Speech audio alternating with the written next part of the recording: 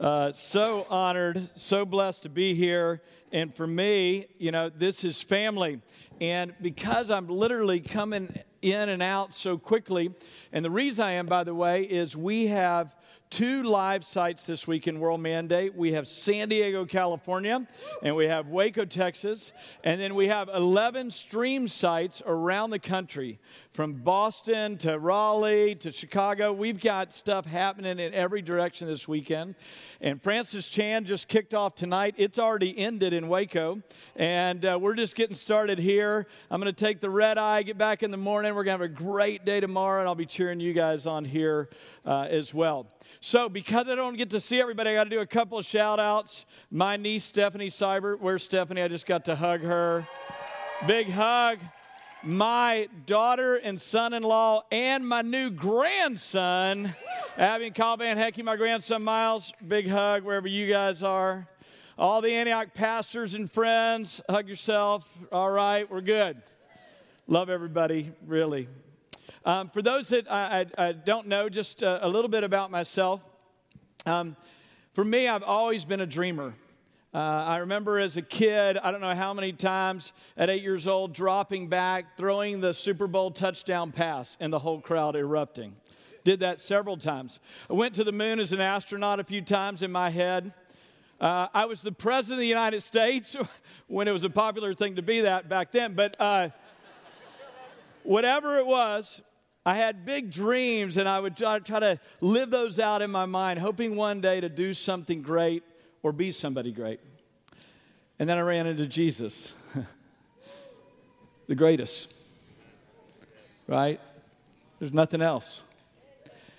And when I met Jesus, I thought, I'm done with my dreams.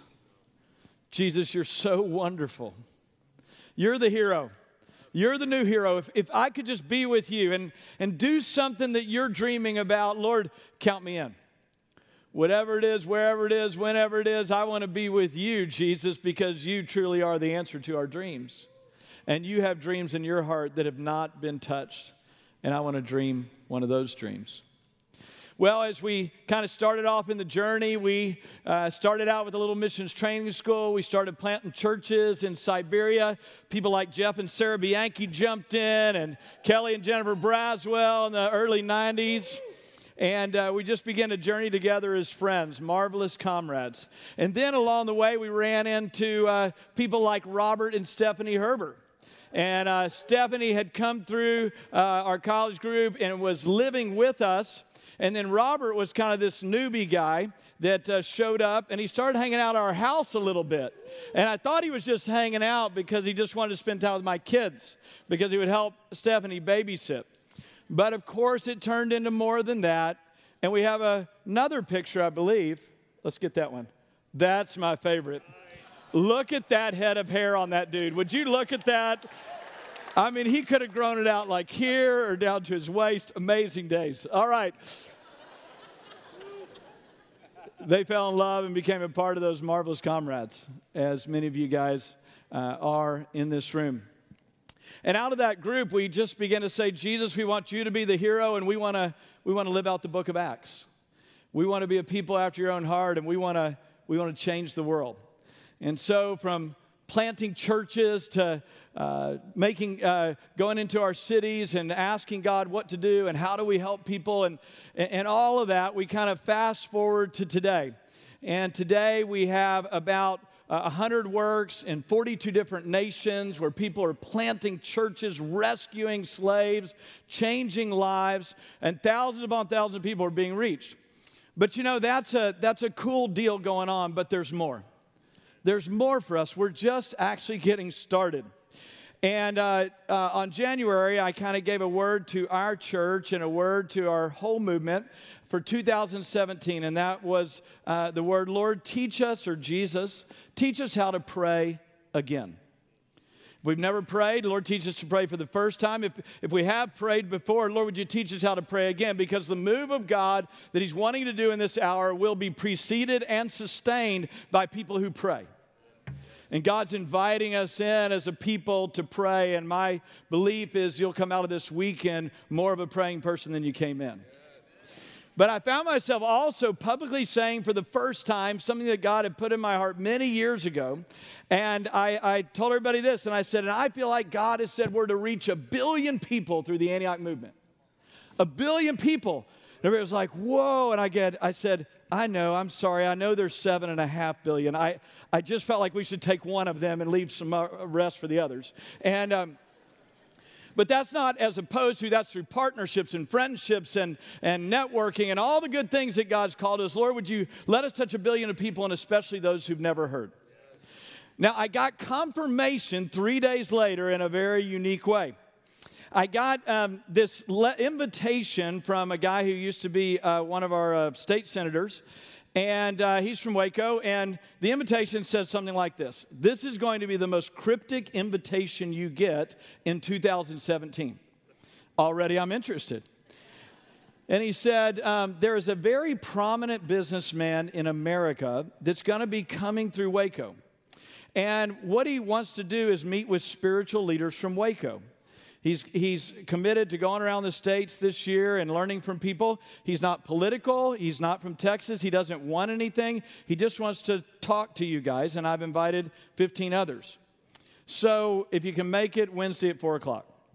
So we all show up, me and some buddies, other pastors in town, and we're just sitting around having coffee. They said, so sorry, they're going to be 15 minutes late. And we're thinking, now listen, somebody that wants to meet spiritual leaders. So you're thinking, who are the Christian business guys? And the other thing they said is everybody knows who he is. We're thinking, let's see, maybe it's like Dan Cathy of Chick-fil-A. Or if you guys know Hobby Lobby, maybe it's one of the Green brothers of Hobby Lobby. And we're kind of thinking it through. And then all of a sudden, in the door walks about 5 or 6 30-something-year-old folks, and just dressed like everybody in this room. And the guy walks over, and he said, hey, thank you so much for coming. I'm Mark. Looking forward to spending some time with you guys. Now, I didn't actually know who the guy was. So he goes to the next guy. He said, hey, I'm Mark. And all of a sudden, I realized it's Mark Zuckerberg. Mark Zuckerberg has come to Waco, Texas. That's the proof, right? To Waco, Texas, and he sat down for an hour and a half and asked us questions about spirituality, about community, about how do you see the millennial generation different from the other generations? What do you think's going on out there? An hour and a half. Is that amazing? But here was the deal. After talking with us and asking us questions and facilitating conversation, at the end, we said, well, hey, we want to hear from you. What do you think the answer to those questions are? And he had some cool stories about building community through Facebook and neat things that happen. But here's what he said. He said there's 1.8 billion people on Facebook. 1.8 billion. He said every day, 1 billion of them are online. And I'm sitting there thinking, this 32-year-old young kid from New York, if he can reach 1 billion people, we can reach 1 billion people. That was my exact thought. I thought, surely the people of God and my friends, this guy, surely we can do this. So my faith was built. That's my confirmation from Mark Zuckerberg. He's got a word for us that we can reach 1 billion people for Jesus. All right. Well, hey, let's jump in. I want to pray and jump into the message tonight. Lord, we love you. Thank you that you have spoken a word that you're going to teach us again how to pray. Lord, thank you that you're going to empower us again to reach those who've never heard, to reach 1 billion people, even through the friends and extended relationships through this room. And Lord, we pray tonight, would you deposit something by the Holy Spirit into our hearts and into our lives. Lord, however many people are here, 1,500, Lord, would you give a word to every person. May everyone hear your voice, hear your heart as we journey together. In Jesus' name, amen. Well, one of the things when I realized that God had really called us to plant churches, that the best way we were going to impact the world around us was to plant churches, I began to study the life of Paul. I spent a year just reading everything Paul wrote in the New Testament and asking this question: what makes this guy tick? What are his values? What are his methods? What's his mission? What's he all about? If he's the guy that God raised up to write most of the New Testament and to be the person that we were to model our lives after, besides Jesus, of course, then there's something about him, something that he has that I need to have. And so I'm going to unpack a few of those truths for you here tonight and really unpack Paul's initial encounter with the Lord on the road to Damascus. But before we get there, I want to go out about 30,000 feet, tell you the story of world history in 3 minutes, and get down to Paul. All right, we're ready? We were all born in the image of God. Nobody in this room is here by mistake. You were born because you are wanted. You were created in your mother's womb by the hand of God, and you live today by the breath of God. That is the gospel. Adam and Eve were created by God. They loved God. They walked and talked with God unhindered, open. They had purpose. They had identity. They had clarity. They knew everything and all was right, and they were with the Lord. But God spoke to them, it's all yours except this particular tree, the knowledge of the tree of good and evil. Satan comes and tempted them and asked this question, has God really said? Do you know that whenever that thought comes into your mind, has God really said, is God really good? Does God really have my best in mind? Can I tell you right now, that is the devil speaking again. Because if he can question the character and the nature and the desire of God, then we begin to go down the slippery slope of destruction. So they went for it. They went their own way. They took the knowledge of the tree of good and evil, and all of a sudden, sin came into the world, and they were blinded from the goodness of God. God did not change. Man changed by his choices to turn from God and to live for self instead of him. And so we see, though, out of God's mercy, the rest of the Old Testament, him reaching out to a people called Israel. And he actually calls Israel to himself, and he says this. He says, you will be my people, and my glory will now be displayed through you. And by his grace, he would shower them with favor and with love, and he would raise up leaders for them and the whole deal. But like all of us, they kept drifting over and over and over again. Now listen, I want to make sure you hear this. In the old covenant, the way that the earth would see God would be through the people Israel. And everything in life, God told them how to do everything. He told them how to eat, how to walk, how to talk, how to have relationships, how to do business, how to do government, everything. And the reason was because apart from God, we don't know what we're doing. And so in the Old Testament, we see the glory of God through a people Israel, but they couldn't get it together, and mainly because they were relying on prophets, priests, and kings, and they didn't own their relationship with the Lord themselves. Do you know, whenever you live through a relationship of somebody else other than God himself, you will never be able to live out God's purpose and plan for your life. So we fast forward, and Jesus comes, right? Rescues us from this toil and this striving of trying to be okay with God, trying to figure out our purpose and destiny. Jesus comes and he says this, repent, for the kingdom of God is at hand. That is awesome. You're walking the wrong way. Come to me, for my rule and reign is upon you. The definition of the kingdom of God is wherever the king is, there is the kingdom. And wherever the king is not, there is not the rule and reign of Jesus. And wherever Jesus is ruling and reigning, all things are right. And wherever Jesus is not ruling and reigning, things are wrong. Pretty simple, right? Your kingdom come, your will be done. So Jesus then begins to model the kingdom to his disciples. And he lands in this particular place where he's with his guys.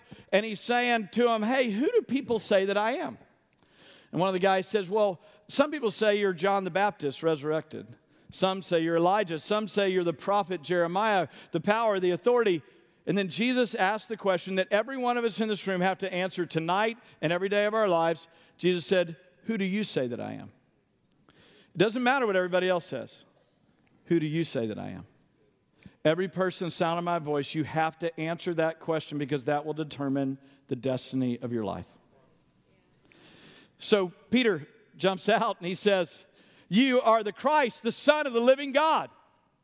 And Jesus said, said back to Peter, Peter, that is awesome. That was taught to you of the Spirit of God. And he said, Peter, upon that rock of revelation that I am the Son of God, I will build my church and the gates of hell will not prevail against it.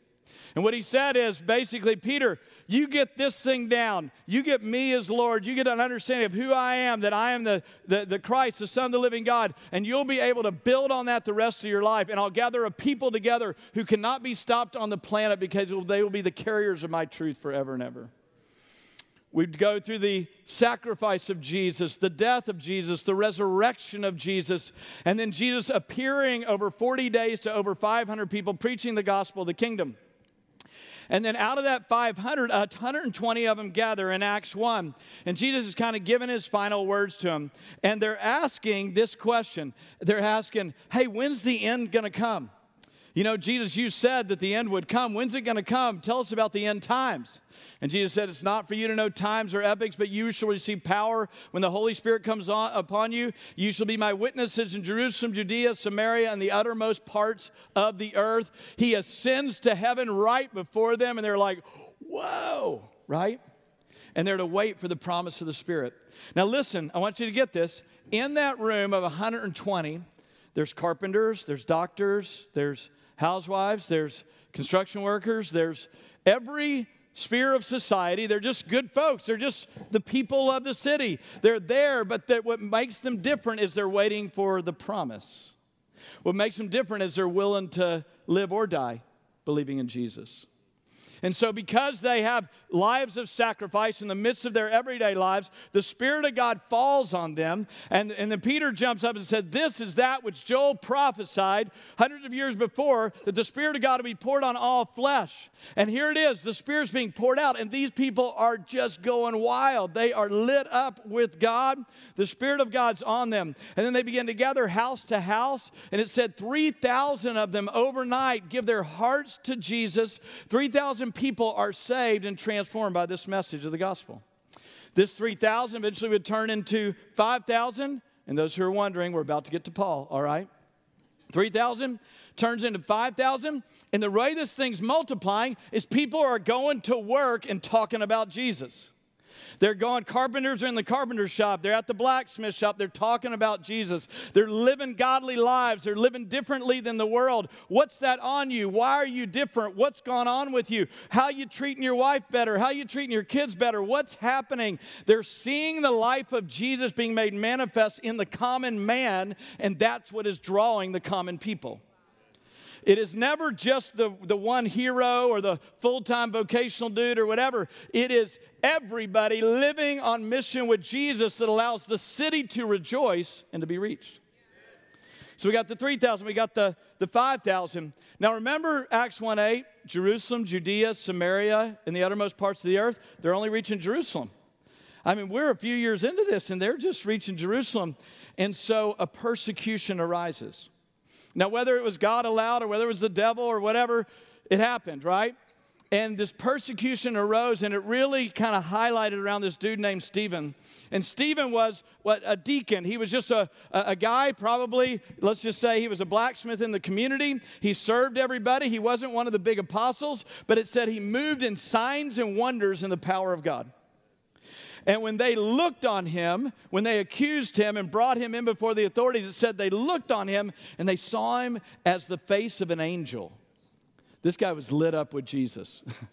And it wasn't because he was a full-time pastor.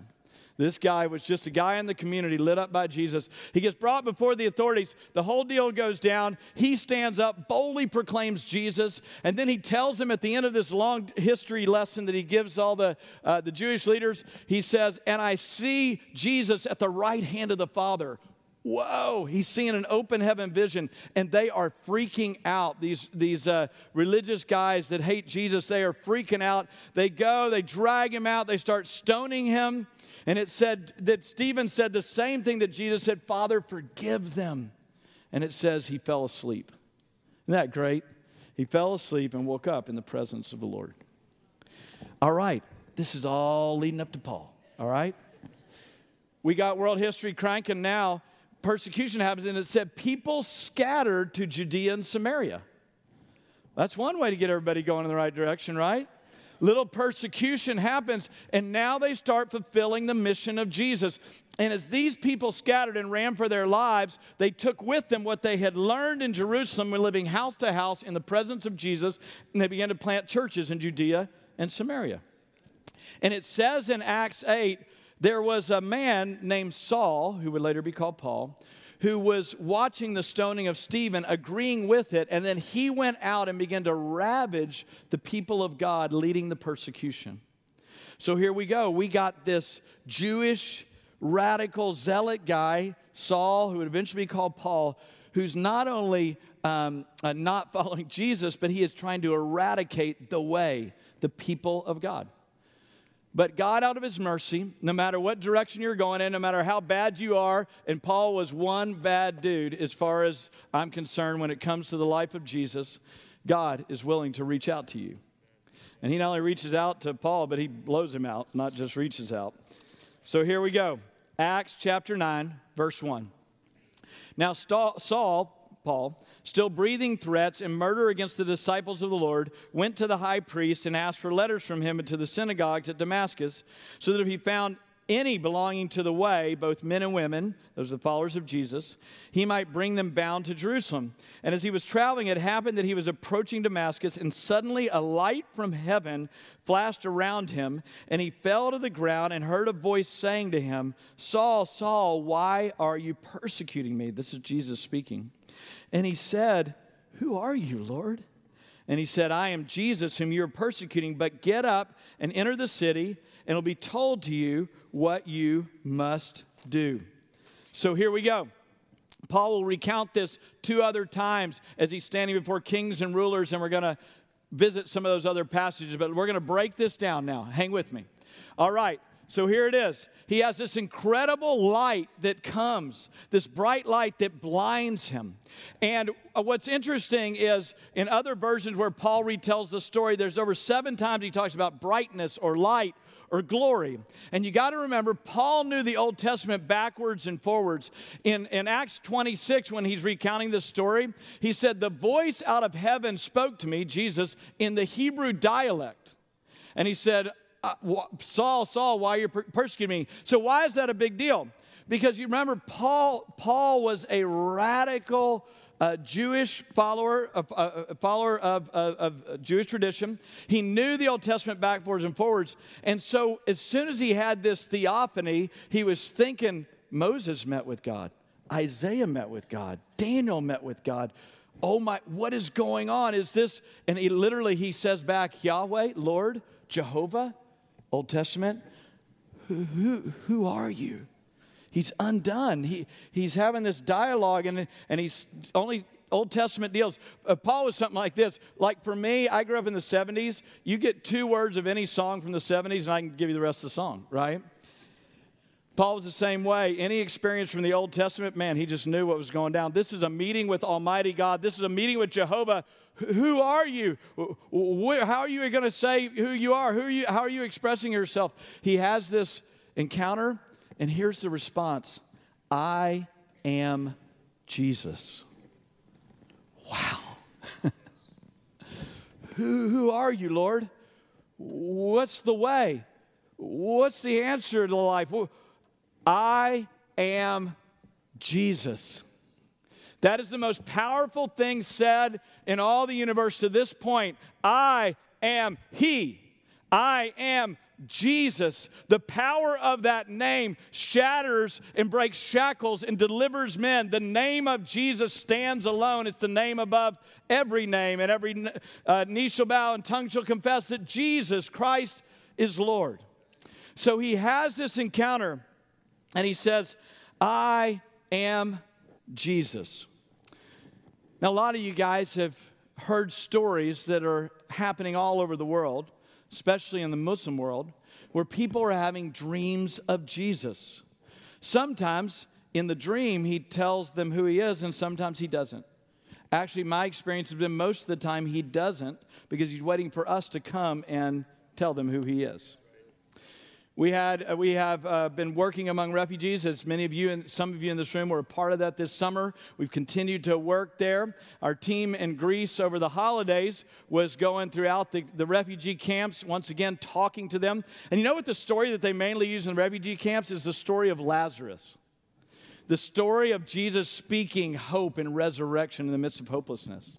I love what one of the group of the refugees said to my son recently, who's working in Greece. They said, all these other agencies, they bring all kinds of help and aid and everything else, but you bring us hope.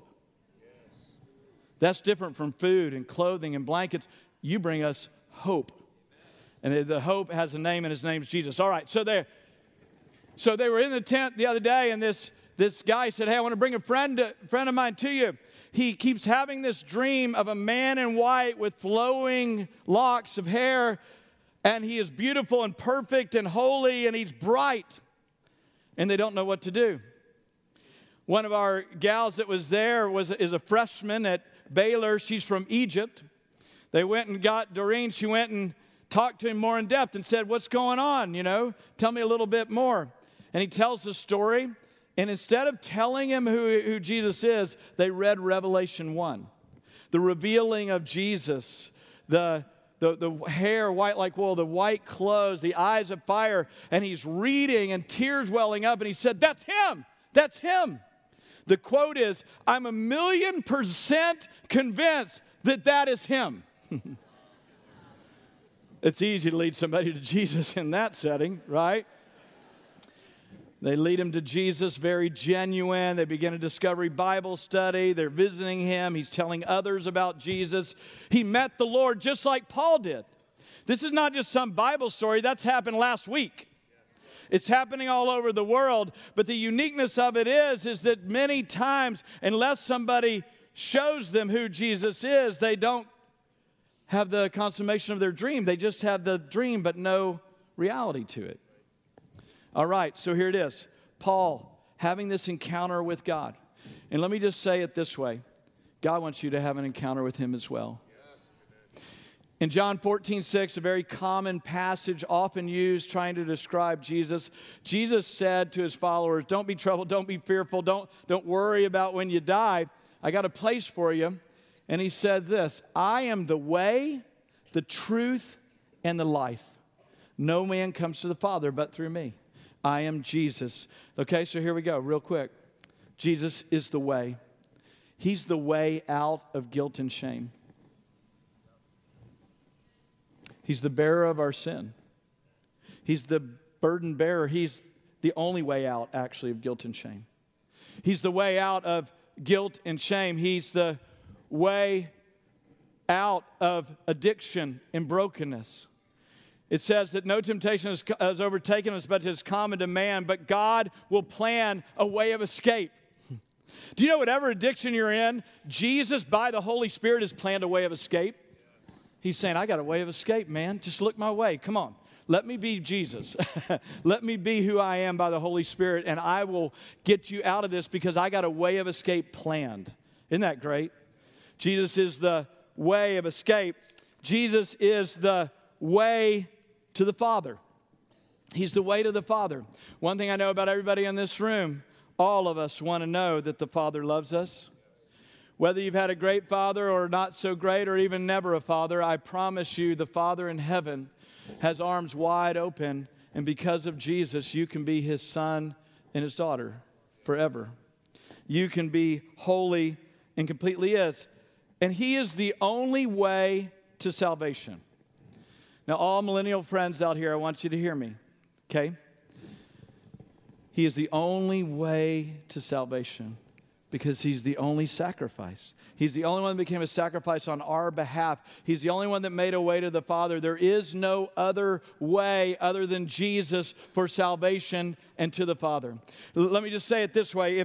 If you think Islam is the way, then when do your good works outweigh your bad works? When do you do enough to be received into paradise? You never know. Any Muslim I've ever asked, how do you know if you're going to heaven? There's certain things they might say here and there, but at the end of this, I said, do you know for sure?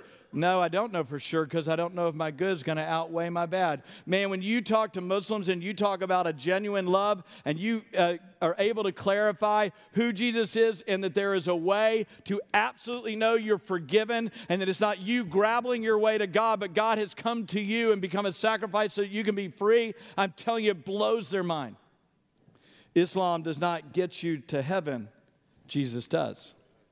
You say, well, I got Buddhist friends and they're really nice people. Absolutely. There's a lot of really nice Buddhists. And so we're not saying they're not nice people or they don't contribute to society or this, that, or the other. But Buddhism will never get you to the Father. It's that higher consciousness. If I can just get to a higher level of consciousness and get free from the world and self and suffering and meditate long enough, I'll get to a place of freedom. Only Jesus gets you to freedom.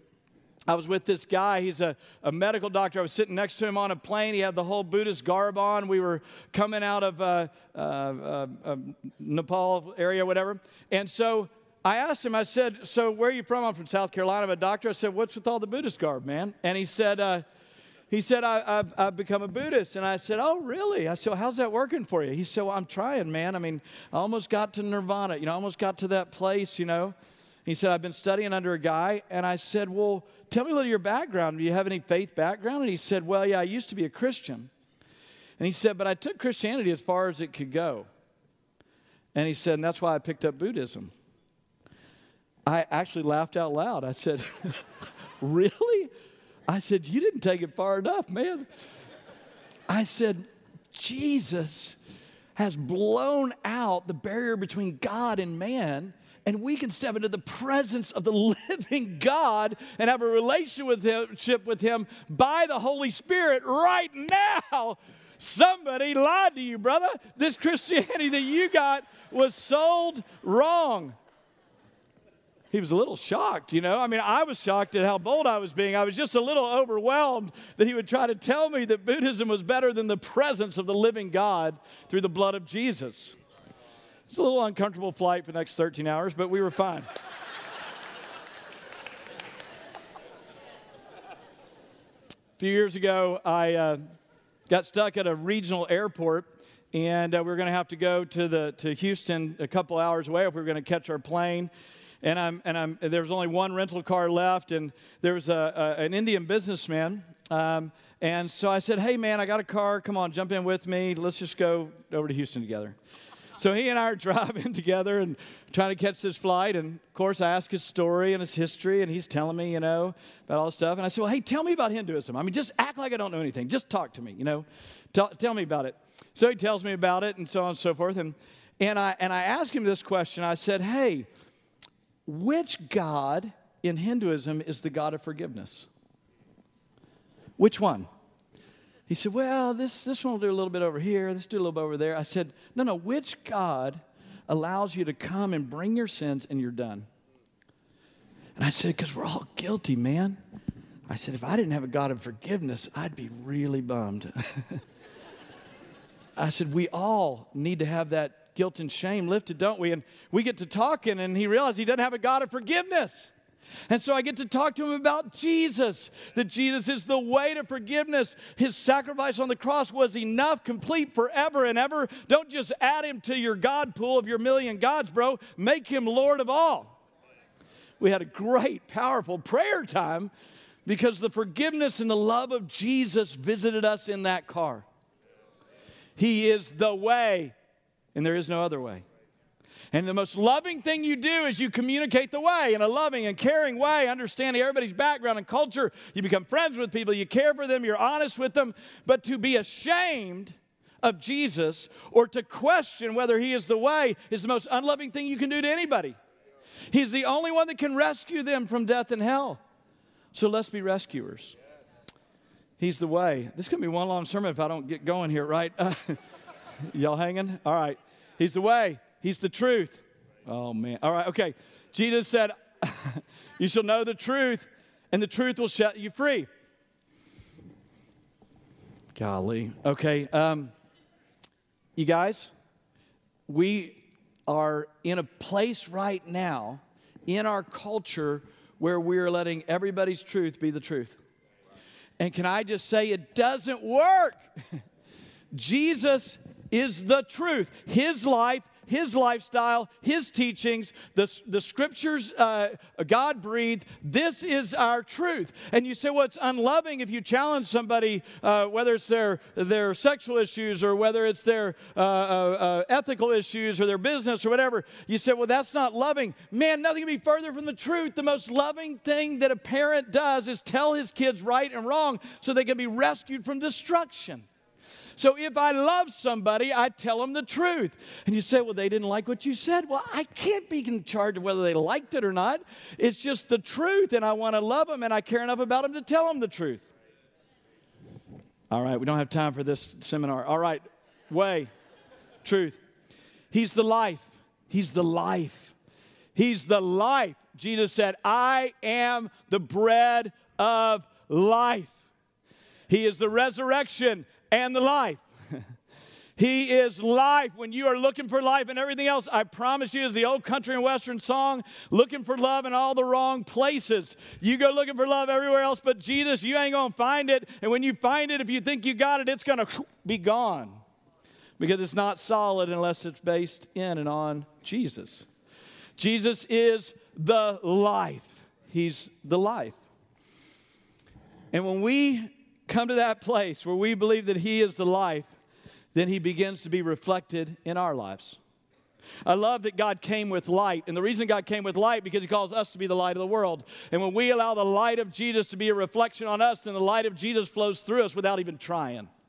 Paul would say 20 years later in 2 Corinthians 3, he would say this. He'd say, Moses had a glory on him when he'd come off the mountain, so much so that he had to put a veil over his face to not blow everybody away because he had met with God.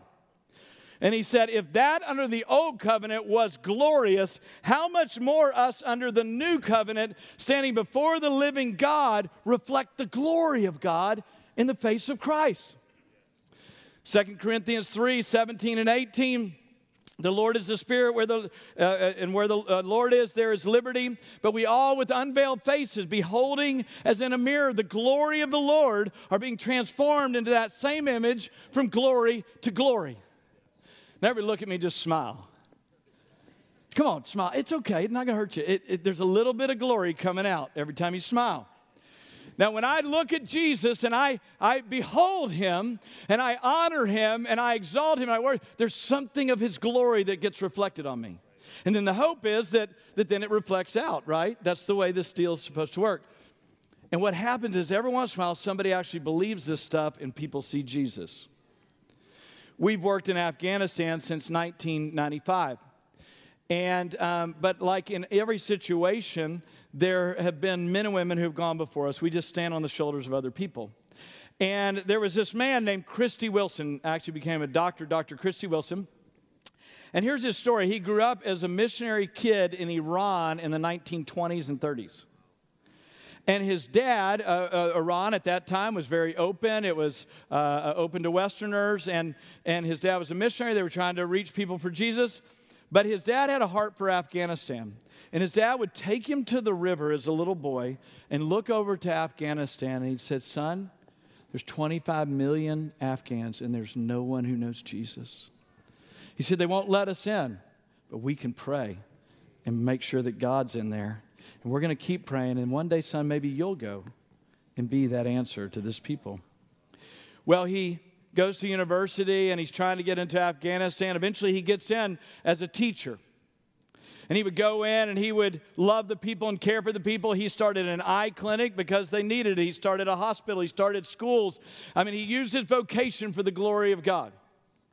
But his main deal was always loving people in the name of Jesus. And even in a radical Muslim culture, he was unashamed of the gospel. But because he loved the people so well, they loved him. And so a friend of mine told me a story about Dr. Wilson that will make the point that I'm trying to make. He said that his friend said in the 1960s he was wanting to get into Afghanistan and begin some work there. And they asked him, who's working there? And they said, well, there's a man named Dr. Christy Wilson. He's the guy doing all the good stuff there. And he loves Jesus like crazy. And the guy said, okay, well, where do I find him? He said, well, we don't have a name. We don't have an address. He said, but I hear that if you go into Kabul, the capital of Afghanistan, and you ask for the man whose face shines like Jesus, they will point you to his house. That's what he had to go on. So the guy gets on the plane. He goes into Kabul, Afghanistan. He's in the arrivals hall. Afghans everywhere. He sees 5 foreigners over in the corner. And he starts walking over there, and he's going to ask for the man whose face shines like Jesus. He said he walked over there, and before he could get there, he said, there he is. And he walked up, and he said, are you Dr. Christy Wilson? And he said, yes, I am. How can I serve you, my friend? The man whose face shines like Jesus. Wow, a life that had encountered Jesus, so much so that he reflected the glory of the Lord, so much so that that marked him. Do you know that the New Testament believers that we are to model our lives after, they looked on them as untrained and uneducated men, but they said they had been with Jesus. There's a glory we haven't tapped into, my friends, that's available by the grace of God. All right, so Paul has this encounter with Jesus on the road to Damascus. We're going fast forward, all right? Next thing that happens, there's an apostolic encounter. Now we have an apostolic surrender. Here it is, Acts 26.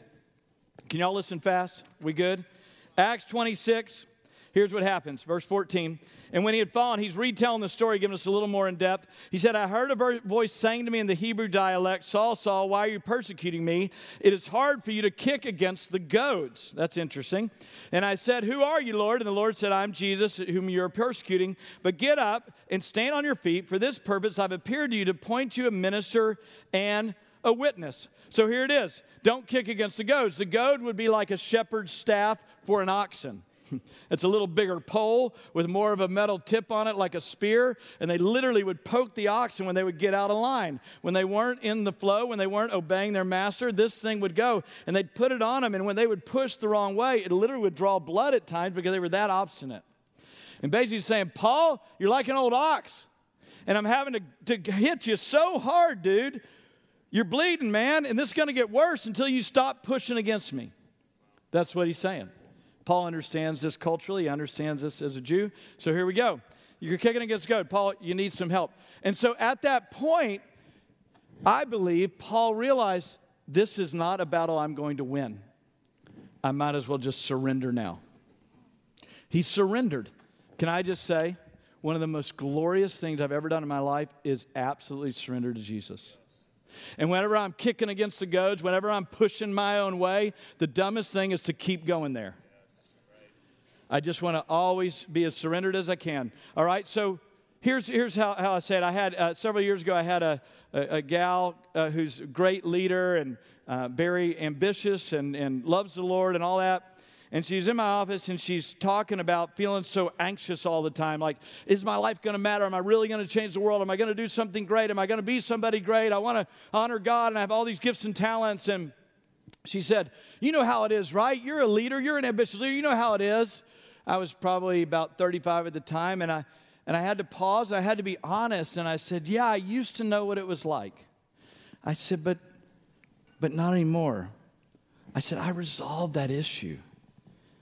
I resolved that, and I went back and told her the story that I've told often, and that was at 22 years old, God had spoken to me to come back to Waco, and I'm spending time seeking God, trying to figure out my future as God's kind of challenging me in every area of my life.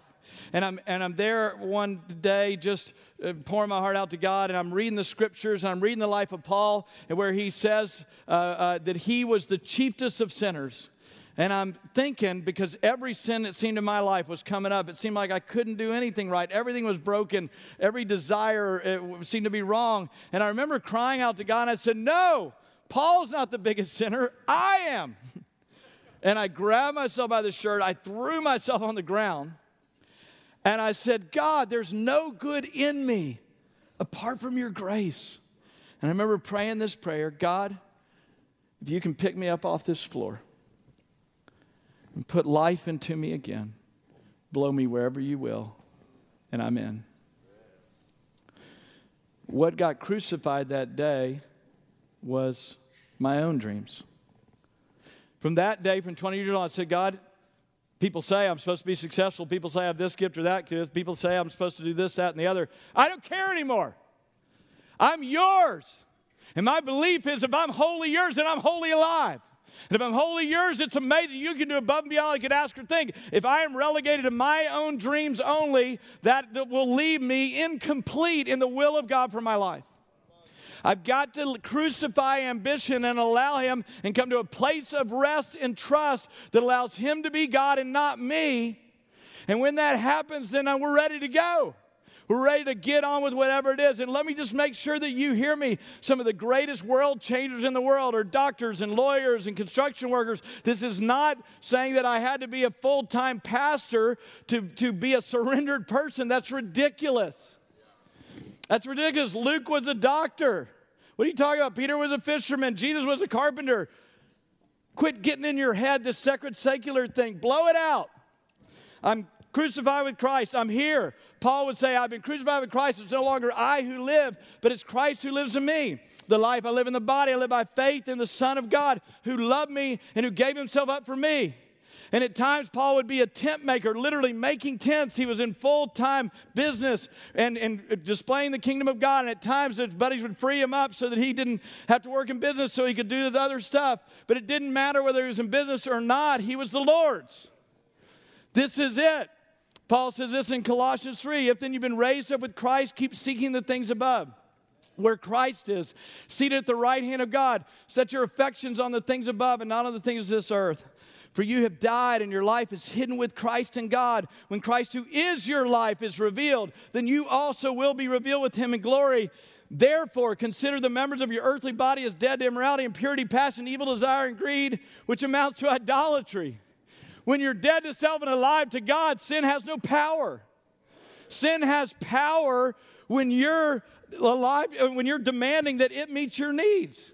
But when Jesus is Lord, you're free. There's power.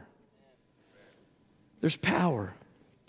All right, so we've got apostolic vision of Jesus. We've got apostolic surrender in the life of Paul. And then the last big rock here, we've got an apostolic mission. We have an apostolic mission. Here's what Paul says about that apostolic mission. Again, recounting his story of meeting with Jesus, he elaborates and says this.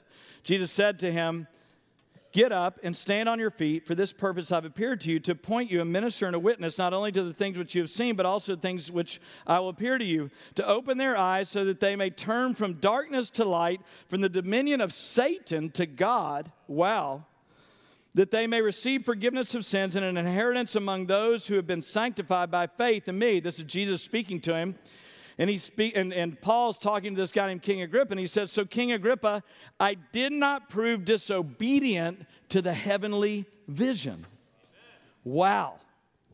So Paul encounters Jesus. He realizes he's to be a witness for Jesus. Now, whether he's building tents or freed up, full time, doesn't matter.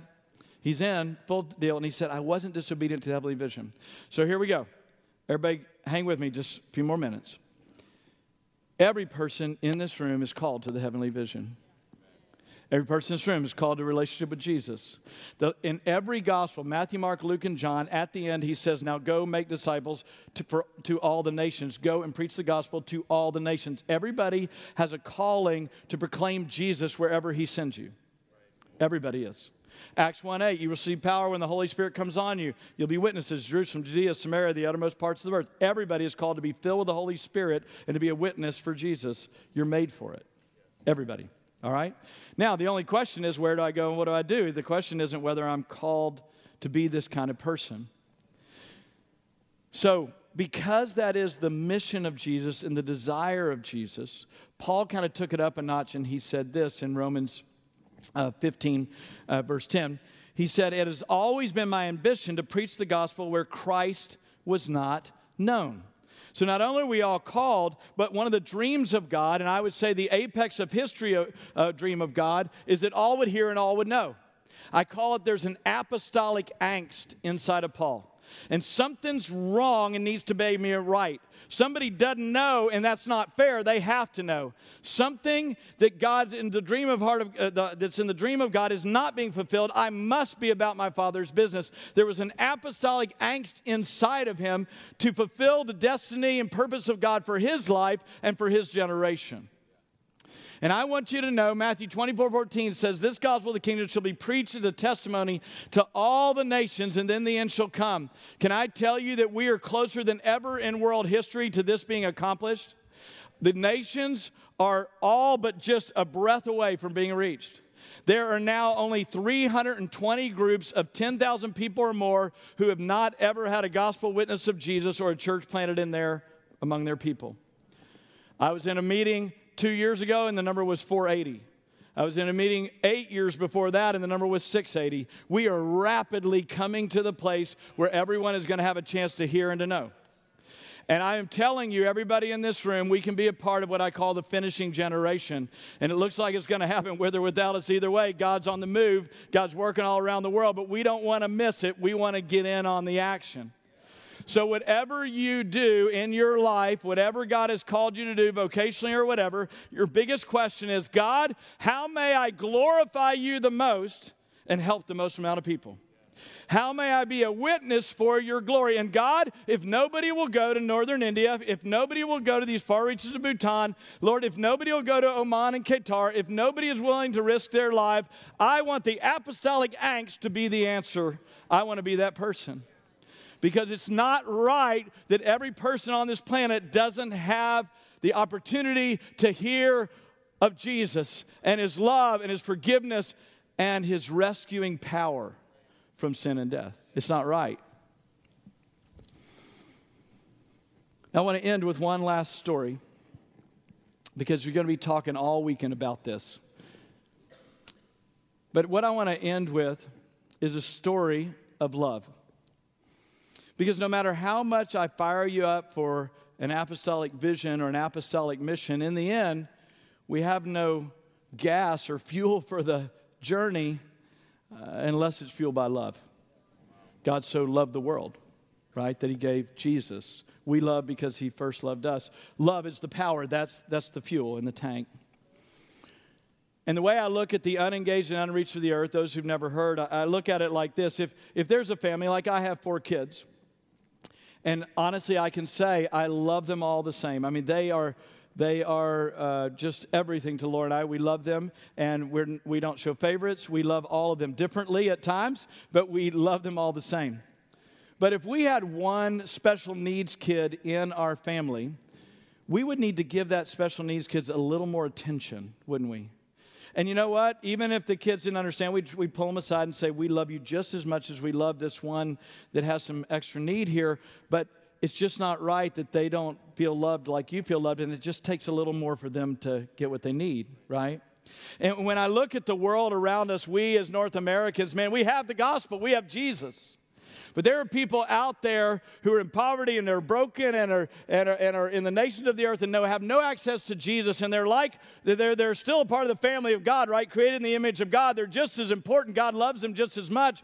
But we've got to be able to and willing to show a little more attention to them if they're going to get what they need, right? Well, here's where this brings me to my last story. In the 1990s, we were in and out of Russia. I think I went 26 different times and planted churches, and it was just glorious. God was moving. And often I would be on the plane when we would get back to Moscow to go back to the States with families that had adopted kids. And it was always just so powerful. And it was a little bit crazy on the plane, too. But the orphanages were just heartbreaking. They had kids that they wouldn't even touch or care for or love. I mean, just kids everywhere that just needed somebody to love them, just somebody to care for them. And the word had gotten out, and the laws were pretty liberal at that time to be able to adopt children. And so people were coming from all over North America, Europe, et cetera, to adopt kids. Personally, I ended up going to a handful of orphanages, and we did a lot of work in orphanages, but I got to the place where I couldn't go anymore. It was so heartbreaking. So I'm standing in a line, and there's a lady on a walker, looks to be maybe late 20s, maybe 30 years old. And she and I engage in conversation. I said, hey, what are you doing here? What are you doing in Russia? She was from South Carolina. And she said, we came to adopt a child. And I said, oh, that's so awesome. I said, tell me a little about your story. And she starts telling me her story, and early on I can tell she's a believer. And she says, I came to know the Lord as a young kid, and I had a dream in my heart. I always just wanted to be a wife and a mother. And she said, in my teen years, I found out I had muscular dystrophy. And all of a sudden, here I am on a walker, and I'm thinking, nobody's going to want me. Maybe I can just go be a teacher and care for kids. And so I went to university, and I was doing well, and I met John. And he loved me. He loved me when I didn't think there would ever be a chance for me to get married. He loved me, and he chose me.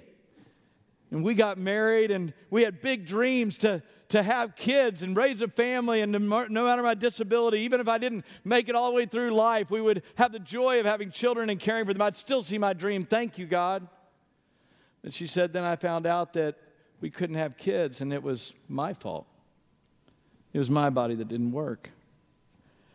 And she said, so I'm devastated again. These false hopes, and here I am, and I can't have kids. And she said, then we saw these stories of these orphanages in Russia, and we said, that's it. That's God's will for our lives. We're going to go get a little baby in Russia.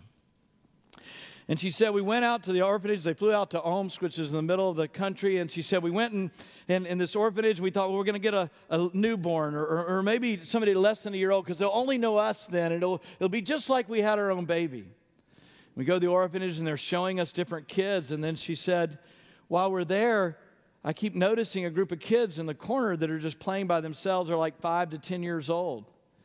And I asked the lady, who are those kids? And she said, well, they either have behavior problems or a disability or something or another, but nobody's going to want them. We'll just take care of them the rest of their lives.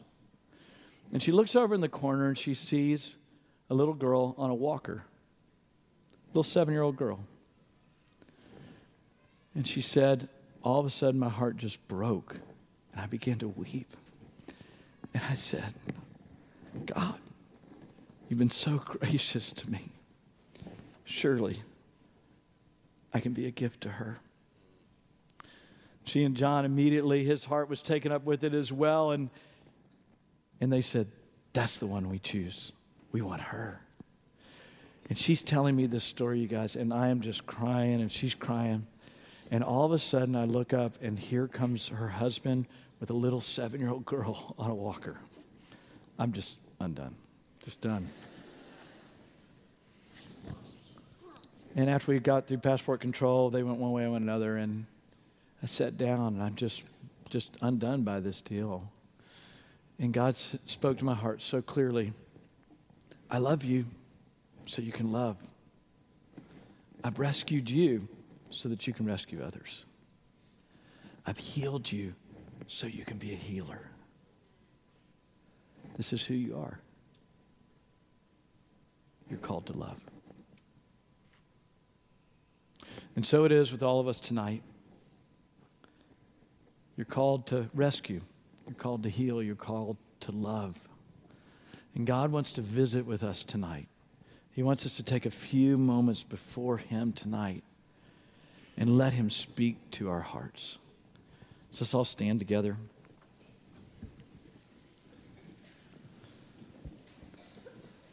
Everybody hang with me. This isn't the end. Actually, this is the most important time of the whole night. This is where we let Jesus speak to our hearts. And so here's what I want to encourage you to do. We got 3 responses here tonight. And it matters that you respond somehow. You can't just listen and walk out. You got to respond. Response number 1 is, I need an encounter with you, Lord Jesus. I need that glory of God. I need that encounter. I need to know your forgiveness. I need to know you're the way, the truth, and life. I need you. Not just for salvation, though. If you don't know Jesus, tonight's your night. But for those who do know Jesus, I want to believe that I can behold you and encounter you. Many of you need an encounter with Jesus tonight. Maybe secondly, you need a place of surrender. You got to just create a space, as we've done hundreds of times, where you just create a space and you just say, this is my altar of surrender. I'm done with my dreams, your dreams, oh God. If there's a dream in your heart, breathe it through me. I crucify again my desires and I say I'm yours. It's an altar of surrender. And maybe the third bucket is this. God, make me one of those healers for those who've never heard. Speak a people, speak a nation. I'm willing, God, to be a healer, a rescuer, a deliverer. I'm in. So here's how it's going to happen. We got space up here at the front. We got space in the aisles. But here's my point. If you do nothing, then you miss the moment. Now, it may be where you're right there, hey, in my own chair, God's dealing with me and speaking to me, and I'm good. But for most of us, you got to step out and do something. You got to create an altar. You got to create a memorial place to meet with the living God. And so I'm going to pray, and as I pray, you just come. Whatever you need to do, that encounter with Jesus, that altar of surrender, or the healing balm of Jesus, that you're ready to go to the nations and say, God, speak. Create a space to meet with him right now. So Spirit of the living God, as we respond to you, I pray that the men and women, the moms and dads, the sons and daughters in this room would respond, would have holy altars tonight. Holy altars, God, to meet with you, to be yours, to be transformed by your grace tonight. You've called us to rescue. You've called us to heal. You've called us for love. Now let the love of God be poured out in this place like a river by the Holy Spirit. Again, we create altars before your throne room, and we trust you to speak, we trust you to lead, and we trust you to guide. And before we worship and just seal the word, man, you just start doing business with God wherever you are. I think the majority of us are here just to surrender, right? We're just creating a space that it's not about us. We're in it for him and them. No longer me, Lord, him and them, let it be. But for some people in this room, you don't know Jesus. He's a way, but not the way, and somehow your heart's been pierced tonight. I believe when I talked about that Hindu guy that didn't know that there was complete forgiveness in Jesus. If you need Jesus right now, I want to take you to him. I'm going to pray, and you can pray this prayer right after me. If you need Jesus, just close your eyes right now. I want to take you to him. You can pray this right after me in your heart. You can pray it out loud. If you need Jesus, pray something like this. Lord Jesus, just pray it right after me. If you need him, tell him, Lord Jesus, I need you. Forgive me of my sin. I believe you died on the cross for me. I believe you rose from the dead. I believe you made a way to the Father just for me. I'm yours, Jesus. I am yours right now. I give my heart to you. I give my life to you, no longer my own. I am yours. I am yours. While your eyes are closed and you're just focusing on this moment, if you just prayed that prayer with me, just boldly raise your hand. Who cares who's around? If you just boldly prayed that prayer, just raise your hand wherever you are. And Lord, I pray for anyone and everyone calling on your name right now. You said whoever calls on the name of the Lord will be saved. Let salvation run like a river through the heart of every person calling on your name. Thank you, and I proclaim them free from the power of sin and death because of your promise and your grace. Now let's worship Jesus. Let's give our hearts to him. Let's let his love well up in us. We're created for him. Let's let him speak. Let's let his voice be abundant in this place. And let literally nations and peoples be changed and transformed because we've met with the living God tonight. Let's worship him together.